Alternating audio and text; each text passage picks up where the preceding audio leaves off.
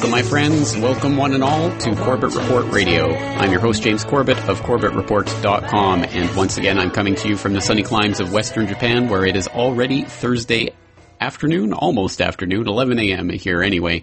So wherever you are in the world listening to my voice right now, I want to thank you all once again for tuning in, and remind you all once again that this radio broadcast is also available as a video podcast from CorbettReport.com, and the video of each episode goes up a few hours after each episode airs, so stay tuned to CorbettReport.com for that.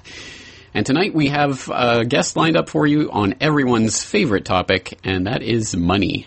Tonight we're going to be talking about monetary policy, and we're going to be talking to Kerry Lutz of the Financial Survival Network at financialsurvivalnetwork.com.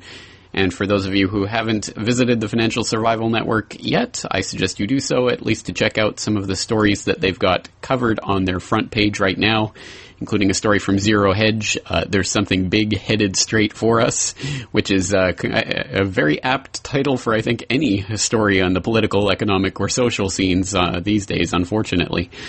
Getting a second passport has never been easier. That's an interesting little story right there. Brodsky on gold, credit money, and real return investing. Spain 10-year bond yields approach 7%. Problems continue in Sicily. Compton, California is the next city to file for bankruptcy protection. Ron Paul warns Bernanke the financial crisis is far from over, and unfortunately that is just the bleeding obvious, but unfortunately it does need to be stated time and time again for those out there who want to state otherwise. Gold producers in the catbird seat from the Gold Report. Peter Schiff, this is my single greatest fear. IMF Eurozone in critical danger. ECB should launch QE.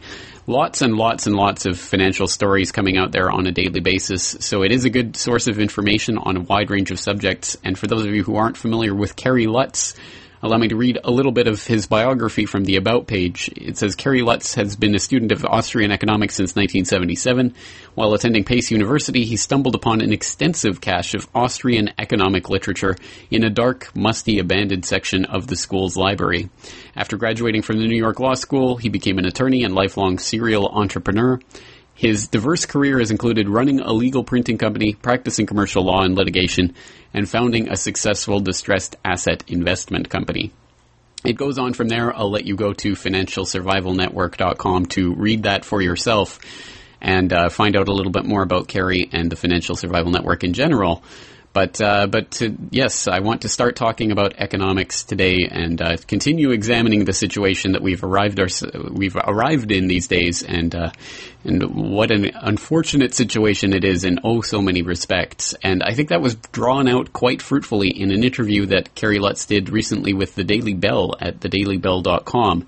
So I'll direct you there. I'll put the link in the show notes for tonight's episode, so you can go there from CorbettReport.com. And read through this interview where they're talking to Kerry about Austrian economics, but also about some of his concerns and how we arrived at the place that we're in. So let me just read a little bit of that. For example, the Daily Bell asked, "What's your major concern?" And Kerry replied that the economic collapse leads to widespread social unrest and eventual anarchy. Anarchy was one of the biggest fears of the Founding Fathers, and we're always just a generation away from losing our freedom, as has been seen many times in the past. To which the Daily Bell asks, how did we get into the fix we're in? And Kerry replies, there were many things that brought us here, but to me the three most key, at least in the U.S., were Prohibition, the 16th Amendment, i.e. income tax, and the Federal Reserve Act. Prohibition was the beginning of the nanny state and so many efforts by government to get us to do the right thing because, of course, government knows what's better for us than we do. Just look at Mayor Michael Nanny Bloomberg and his efforts to outlaw tobacco, trans fats, and double gulp drinks in New York City, the veritable bastion of state-sponsored nannyism. Well, we are, of course, mortally opposed to state-sponsored nannyism here, so it should be an interesting conversation. And we're hoping to get Kerry on the line, and we will be bringing him to you after these messages, so stay tuned right there. We'll be right back.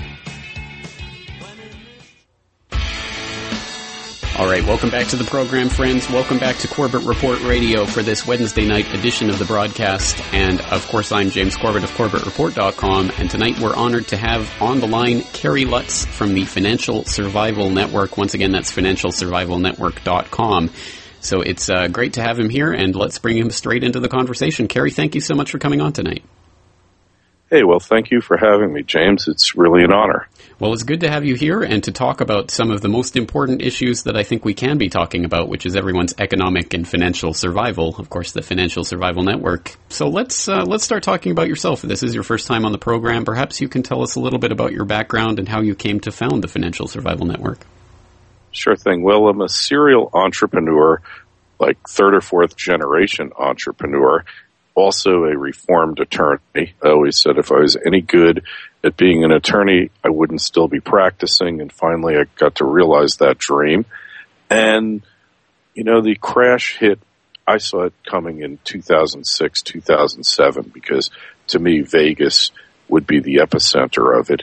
When I saw the real estate market crumbling there and then the stock market getting hit, I knew that I didn't want to be doing what I was doing anymore, which was basically buying and selling distressed assets. And I just saw that we would have massive debt repudiation and that the credit markets would sink.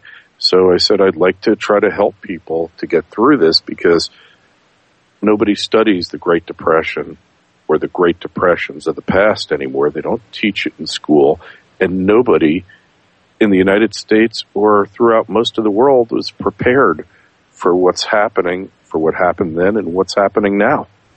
Unfortunately not, and I think you're exactly right that we have to understand that we're not in, it is a unique situation in some respects, but in other respects, we've gone through these types of crises before in human history, and we have to remember how people got through them and what brought them to those places. So let's talk a little bit about that history. When we look back, of course, the Great Depression of the 30s it comes to mind, but we can look even to Roman Republic and other times in history where there have been various types of monetary crises. What do you see as particularly important or instructive episodes in history for our current day and age? Well, when you have these crises, we're talking major monetary crises and arguably the end of the American empire, but we don't really need to go there to understand this. You always see debasement of the currency. That is first and foremost. Promises get made. There's not enough productive capacity in a country to fulfill them, whether we're talking Rome or Greece or the Byzantine Empire. You go back and you see it happened in Italy, in Venice, and it happens over and over again. Property rights erode, and then society breaks down and it reforms, and I believe that's what we're going through now. Well, I guess the obvious question and the one that everyone wants to know is what is the next stage in this crisis, and what time frame do you think that this is going to be unfolding on? And of course, none of us have a crystal ball, but of course everyone's interested in how this is all going to unfold. Yeah, well, as they say with pundits, there's two things you want to do as a pundit. You either want to make a prediction or you want to give a time frame. You never want to do both together because you're always going to get tripped up. Now, I would say that that the dollar's preeminence is probably being greatly diminished by the unlimited money printing, but it's happening all over. The interesting thing that's happening in the U.S., and it seems to be accelerating, is this whole energy production meme, which a couple of years ago we were producing 40-odd% of the energy we consume in the United States. Now it's over 50. So we're kind of in a race where will the dollar die before we become, again, the preeminent energy producer in the world? If it holds out for a year or two, we might hit a state of equilibrium if there are major structural changes in the way the government spends money, the benefit structure for recipients, and if changes get made. But if something happens, it could be tomorrow for all we know. You go to the bank and your ATM card doesn't work. And then, you know what, the crisis hit tomorrow instead of 2 years from now, or maybe being put off indefinitely by America's energy renaissance. Well, let's talk about that energy renaissance. Obviously, this is one of the key key issues going forward. It's always been a key issue, I think, for any empire. But of course, going forward in the scramble for resources all across the world, of course, energy resources are right up there as the most important. So, what is really driving this increase in local production, domestic production, and what's contributing to that? Well, let's talk about what isn't contributing to it first, and that is the government, because the government and these busybodies in all the different agencies have done everything they can to try to destroy the domestic energy industry in the U.S. in many ways. I mean, maybe not destroy, maybe that's the wrong word, but interfere, intervene. And yet, the amazing thing to me, James, is that in spite of all their efforts, this sector is flourishing and is going to become preeminent. And I wasn't really sure of it, but I'm seeing it now that we're producing over 50%, close to 55% of the country's energy needs. So it's technology.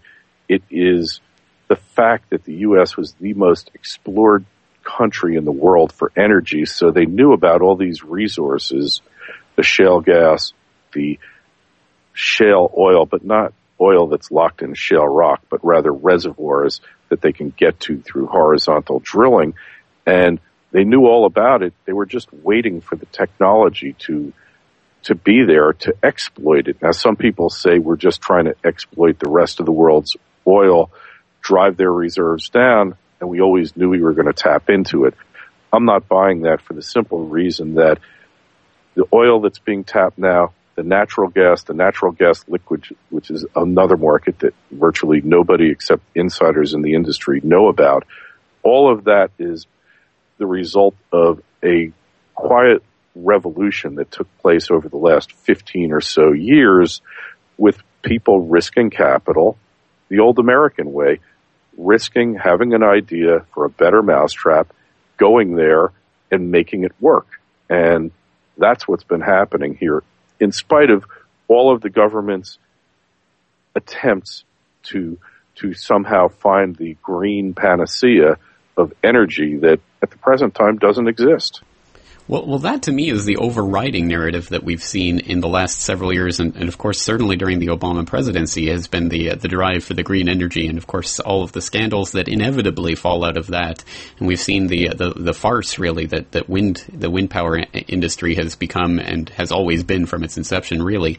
And we look at things like Solyndra, so it just seems to be scandal after scandal, and unfortunately that's what seems to be coming out of it. But of course the other side of that is the people who are arguing that government intervention and the government drive to create this green energy industry, the green economy is going to be the savior of humanity. So it seems to me there's a huge ideological battle being won. How do you see that ideological battle playing out, and do you think that which side of that is winning at this moment? Well, let's go look at something real simple like ethanol. It has no business being mixed into gasoline. You get worse mileage from it. It takes food out of the international food market, raises prices, causes food riots on the other side of the world, and it's strictly there as a giveaway, a subsidy to big agribusiness. And I won't name names, we all know who they are. So this is what happens when the government picks winners and losers. And not only do they have to subsidize the producers to make it, but then they have to erect trade barriers so that we can't get cheaper ethanol from places like Brazil that make it out of sugar cane, which probably are better off having less sugar in the world, according to these anti-obesity types. But the point is, when the government intervenes and they pick winners and losers, they're not smart enough to know who the right winner should be. The market's much better at picking winners and losers based on efficiency rather than based on political connections, campaign contributions, and the whims of some pointy-headed bureaucrat locked in a cubicle in the middle of one of those 3-block-long buildings in Washington, D.C. But, Kerry, we can't allow the corporations to run away with the world. It's the 99% versus the 1%. And as we all know, the government is the only one that can keep that 1% constrained, right? Well, the 1% exist because of the government. Milton Friedman used to say, Show me any monopoly that you can think of, and I'll show you a monopoly that got there because of the government. All of these fascist corporations, and there's thousands of them, I guess, around the world, they all got there because government granted them unfair advantage. They granted them franchises. They granted them special privileges not available to you or to me, James. And getting government out of there would quickly the inefficient producers would lose out. They'd go out of business. And part of this is theoretical, but part of it is true. A company like Solyndra would never have gone into business because the free market wouldn't have allowed it. Nobody would have loaned their money. The fact that they were in business in the first place, function of the government. And we'll look at a company like General Electric. They've got buildings full of attorneys and accountants that figure out how they can avoid. And on that note, we're coming up against the break, so hold it right there. We're coming into a break, so we'll take a short 3-minute break. But in the meantime, if you want to get in on tonight's conversation, 1-800-313-9443, 1-800-313-9443, and you can join us on the air, once again talking to Kerry Lutz of the Financial Survival Network, financialsurvivalnetwork.com. We'll be back with more right after this.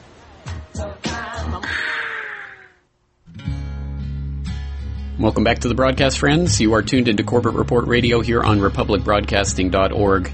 Tonight we're talking to Kerry Lutz of the Financial Survival Network. So tonight we're talking about various economic and financial matters and lots to talk about, obviously, in this collapsing economy. And it is an economic crisis in every sense of the word. But as Kerry points out in that Daily Bell interview that I was referencing at the beginning of tonight's episode, unfortunately, economic concerns also always play into social concerns and the broader picture of society at large. And really, when we face economic collapse, we are facing not just a financial problem, but really the breakdown of social cohesion as we've known it in our lifetime. So it is the type of problem that does start to spill over onto the streets in many different ways. So, Kerry, let's talk a little bit about that point. You say that the prospect of social collapse and anarchy is one of the concerns that you see playing out from this economic disaster. Perhaps you can elaborate on that.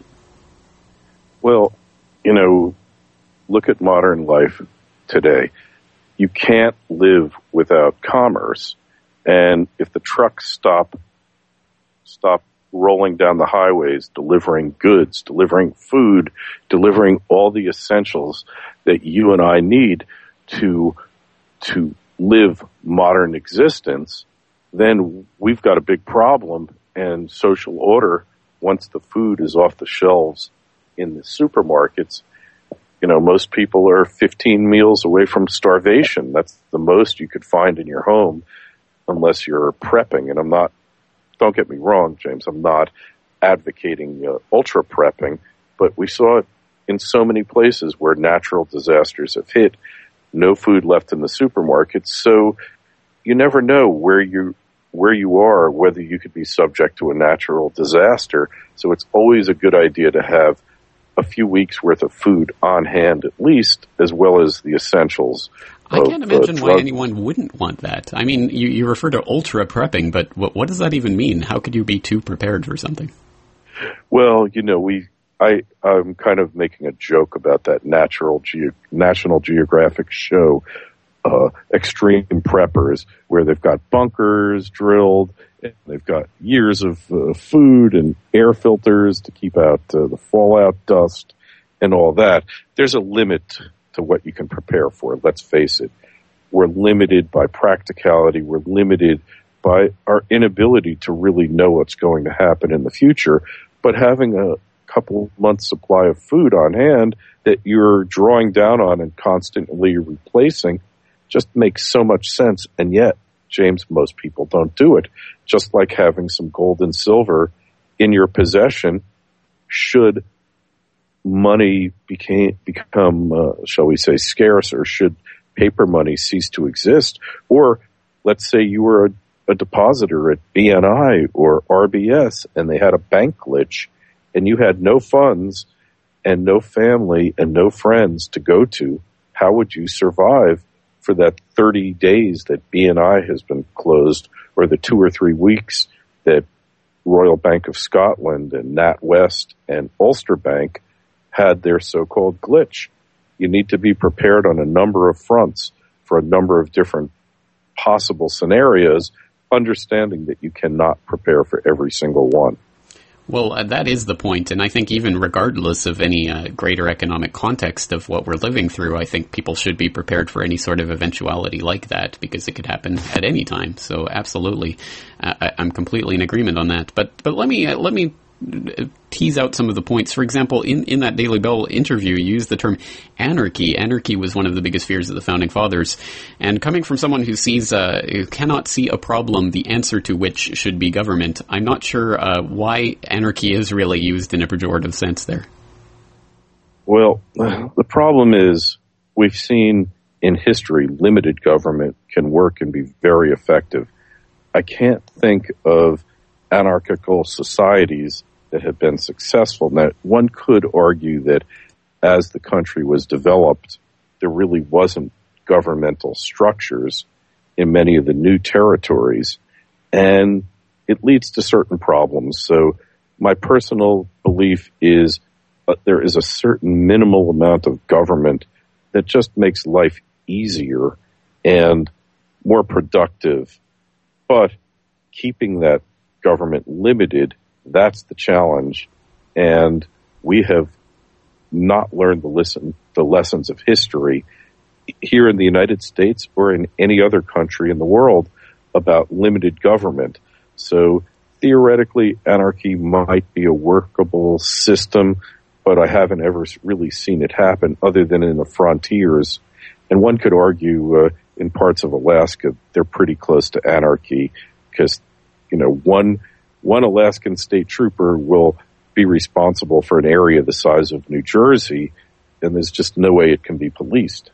Well, I would counter by saying that limited government is the thing that I've never actually seen, and for the short periods of time where something corresponding to that has happened or taken place, it's inevitably devolved into even worse tyranny. And we can look at the American example.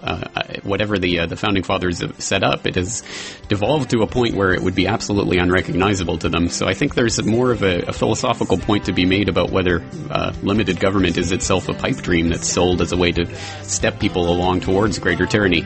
But on that note, we're heading up against another break, so let's leave it there. We'll be back in a few minutes here talking to Kerry Lutz of the Financial Survival Network. So stay tuned, we'll be right back.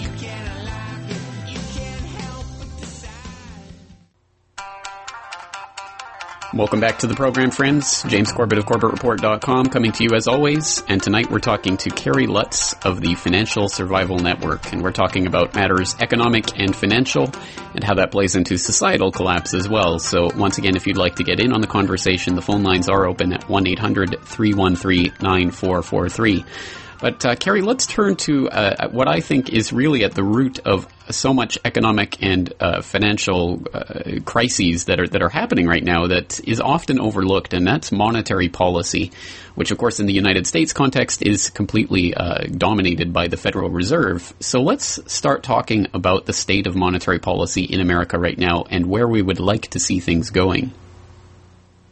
Well, my own personal view is that paper money, as viewed with great distrust by the founders, mainly Jefferson and Madison, and then going on later to Andrew Jackson, is an unfair, exploitative, and inherently corrupt system. And the way we have it now, fractional reserve banking, it just is a facilitator for all sorts of evils, overpromising things to the population to buy votes, allowing banks to pretty much take over the world, and pretty much turning the population into debt slaves, or as my friend Jeff Berwick would say, milk cows, whose sole purpose is to produce for the state and for the banks to pay taxes and pay interest. Well, that's right. And if you want to bring it back to the Founding Fathers' time, of course, one of the first arguments that was had in the Washington administration was over the creation of a central bank, which Hamilton, of course, was arguing for against people like Jefferson, and the creation of the first bank of the United States. And at the time, it was a big deal because this was a central bank. This was antithetical to what the Revolution seemed to be about. How did the Constitution even give Congress authority to do this? And Hamilton's point was basically, just read between the lines. The Constitution doesn't say it, but it's there somehow. Let's talk about that concept of the central bank even, and how that even remotely fits into the idea of a free market. Well, it's funny you mentioned that, James, because I'm writing a book right now. I'm just about done with it. It's had a few different names, some of which aren't fit for a family show such as this. But pretty much going back there, researching, first you had the Bank of North America. Okay. That was really our first de facto central bank. Took place during the war and was an attempt to try to stabilize the economy and finance the war efforts. And it was actually underwritten by the Dutch and the French, because the enemy of my enemy is my friend. We were fighting the English, and they saw it as a real good opportunity to weaken the English Empire. Then we went to the first bank, and that bank, interestingly enough, was forbidden from buying debt of the United States. And it was mainly in there as a mechanism to pay off the war debt of the Revolutionary War. And there was a lot of issues, whether certain states like New York had higher debt, Virginia had less debt, and nobody wanted to pay it, but it had to be paid off. And then that one lapsed. We had the second bank. And the second bank kind of went along until Jackson took notice, and then he crushed it.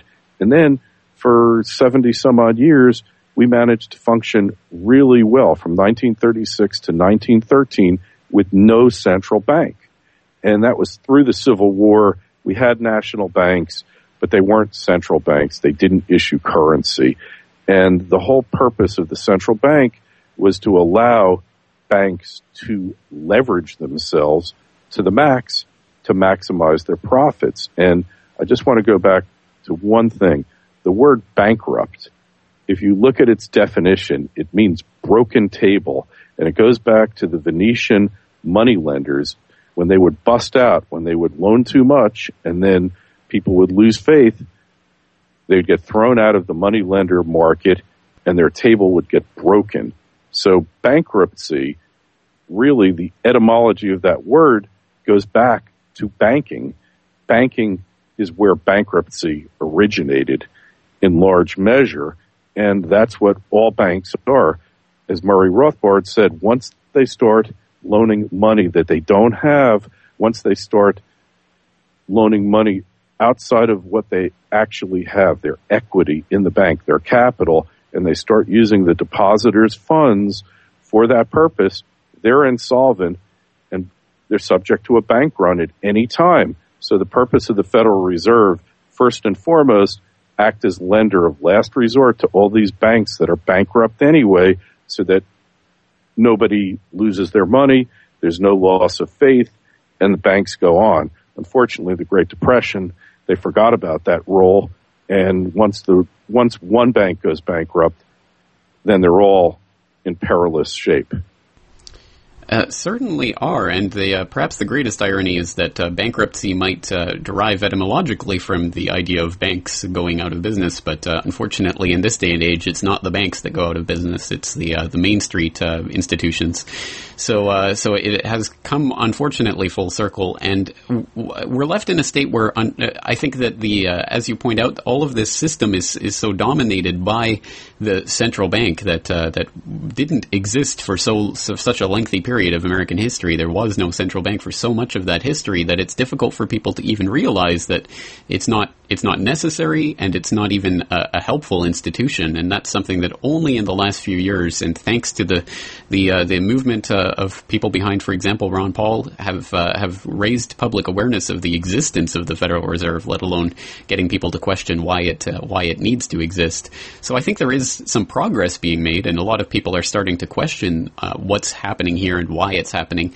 Do you think that this is going to result in something that will eventually actually overthrow the system as it is now, or is this pretty much hardwired into American politics at this point?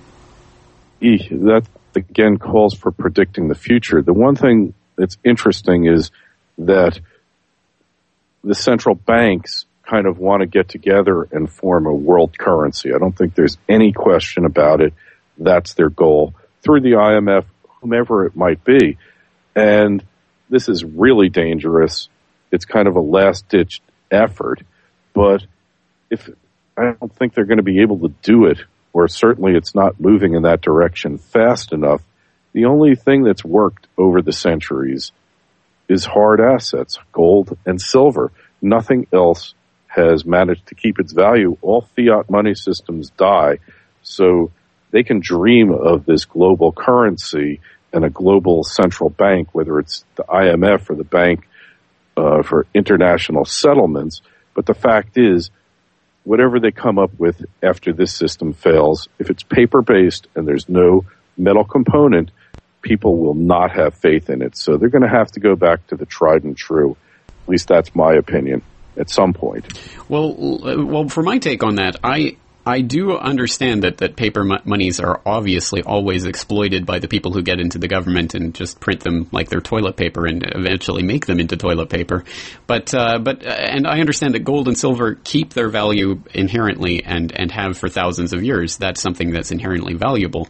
But to my mind, basing an economic system on that, I mean, to have it as an investment, I think is a great idea. But to base an economic system on the vagaries of what can be mined out of the ground seems to me to put basically a big loaded gun to the head of the economy and daring someone to pull the trigger. And I could understand a currency that's based on a basket of commodities so that there's no one big reliance on this one particular resource. But it just seems to me if you want to put all the eggs in the gold basket, that's a market that can be cornered and dominated by very few individuals, and B, it also, I mean, puts it, as I say, in the vagaries of what can be mined out of the ground, which is a pretty weird way to run an economic system.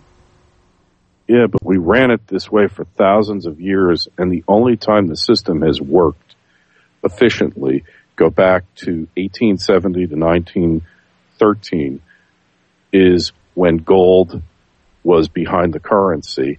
And go back to the Byzantine Empire, their unit of measure lasted for 800 years because it was gold. And, you know, when you kind of back it with a basket of commodities, are you going to throw wheat in there and oil? Because if oil becomes money and its value as money is greater than its value as oil, then you're going to have such a surplus, you won't know what to do with it. So the basket of commodities is really a difficult measure. And the fact is that at the present time, the supply of gold around the world goes up roughly 1.5% to 1.75% per year. And it's never gone up much more than 2.5%, with a couple of minor exceptions when the Spaniards came to the New World and took over South America. And I think there was a time during Roman times where silver, they developed hydraulic mining techniques, and the amount of silver greatly inflated, but those were relatively short-lived as the money got spread out among the world. So having something that is relatively scarce, that can't be printed out of a printing press or a computer workstation, and that's divisible, portable, all those things, combined with technology. So goldmoney.com, you've got literally gold at your fingertips. Or Peter Schiff has created an offshore bank, of course not available to Americans because they're banned, but you deposit your gold, you get an ATM card, you charge it, and you're spending your gold electronically. So something like that is probably where it's going to have to be. unless they come up with something that's so transparent. I mean, ideally, people would agree what money was, and they would agree that they conduct their transaction in a certain way with a certain currency, but I don't know how practical something like that is at this point. This is something where government might actually need to be involved, not so much in calling the money or determining what the unit will be and whether it's paper or gold, but really just facilitating the establishment of that money that the consumers and the public and business want it to be. I think I would have the opposite take. I think, why is it necessary for everyone to agree on money? Everyone can make that decision for themselves, and that's something that government can take their nose out of. I'm all for the freeing of competition when it comes to currency and allowing alternative currencies to flourish, and let the ones that can survive, and let the ones that can't perish. And that, to me, seems more like the free market solution. Yeah, I like the idea of competing currencies, and I think there's a lot of validity to it.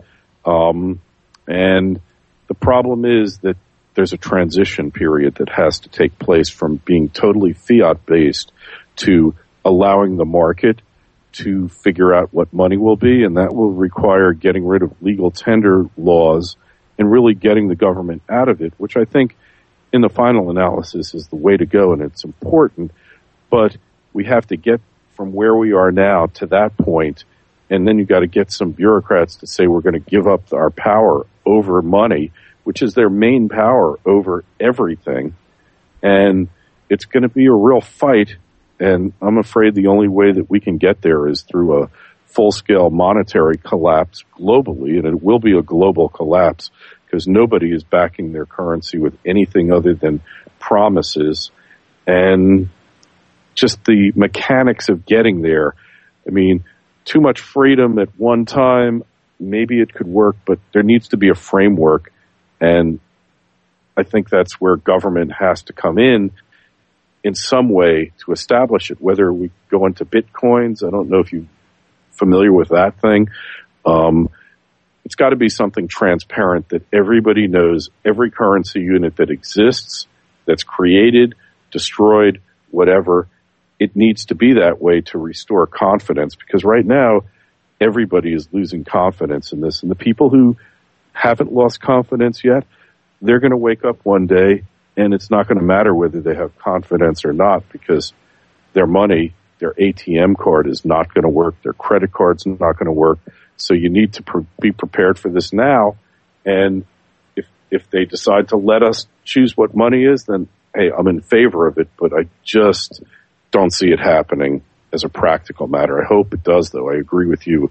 Competing currencies, let the consumer, let the people decide what they want to be the money supply. Well, yeah, I think we're in agreement on that point. Certainly, I think you're right. It is always the question of transition, but I wonder what place or what role some sort of government decree would have in that. If, for example, with Bitcoin, that's to me something that is appealing simply because it completely and utterly circumvents all types of government regulation. It's this thing that is a digital abstract concept, but it is open source so that anyone can see how Bitcoins are created and exactly how the growth curve of the currency is going to go. So exactly how many are in circulation at any time and how many are predicted to be in circulation in the future. And it's something that's perfectly open and transparent in that way. And it involves absolutely not only no government control, but no control of any single individual. It's just an algorithm, really. And I think that's, to me, is the exciting part of something like Bitcoin. The unexciting part is the fact that it basically shunts us off into a digital system where absolutely every transaction can be theoretically traced and tracked. And I understand there are different technologies for trying to remain anonymous on the internet, but I think that's more of a pipe dream than anything. Yeah, well, it's getting to be a pipe dream. And, governments are trying now to turn this whole thing into the cashless society so they can track everything. And, this thing is going to be fought out over a period of years, and maybe if there's a collapse, it'll have to be implemented rather quickly. But, it just, people nowadays have so much confidence in government, at least in the United States and North America and in Europe. and wrongfully so. The government has done absolutely nothing to gain our confidence. And you're right, when it comes to money, even less so than other things. So evolving this worldwide currency that's consensual in nature, it's going to be a messy affair, but perhaps in the final analysis, that's the only way that it can be done, where it's going to be transparent and have be like a Byzantine currency that lasts for 800 years, because certainly the system we have now, we'd be lucky to see it last another 8 years, let alone 800. Unfortunately so. I mean, it's difficult to even imagine or conceive being able to live in times where things would remain in that type of economic stasis for 8 centuries. I mean, as you say, even a few years would be pretty unthinkable the way things are collapsing right now. And of course, we have what's going on in Europe as well, which is hopefully will start to discredit the idea of regional currencies and hopefully discredit that idea of a world currency before it can ever even get off the ground. But who knows? It might just plunge us deeper into that. Well, let's take one more break and we'll come back after this to wrap things up. Once again, talking to Kerry Lutz of the Financial Survival Network at financialsurvivalnetwork.com. So stay tuned. We'll be right back.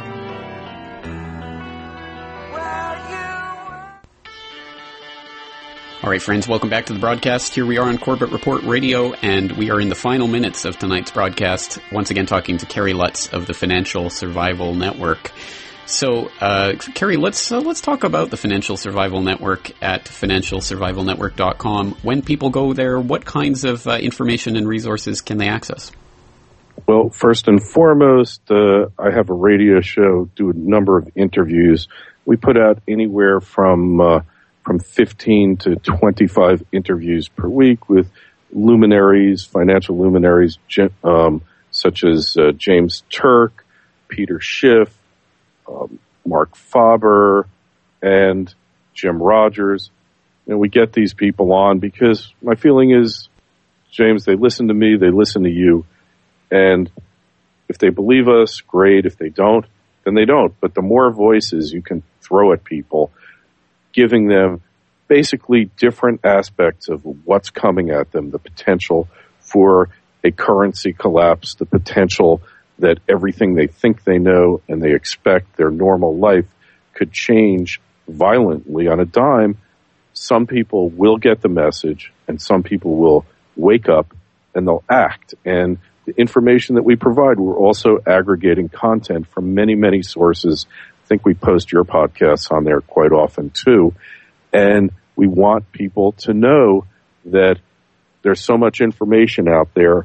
They shouldn't be getting a daily newspaper. I mean, I stopped all of my newspaper magazine subscriptions years ago because what was the point? I could find articles from hundreds of different publications every day, and I probably read at least 100 to 150 articles.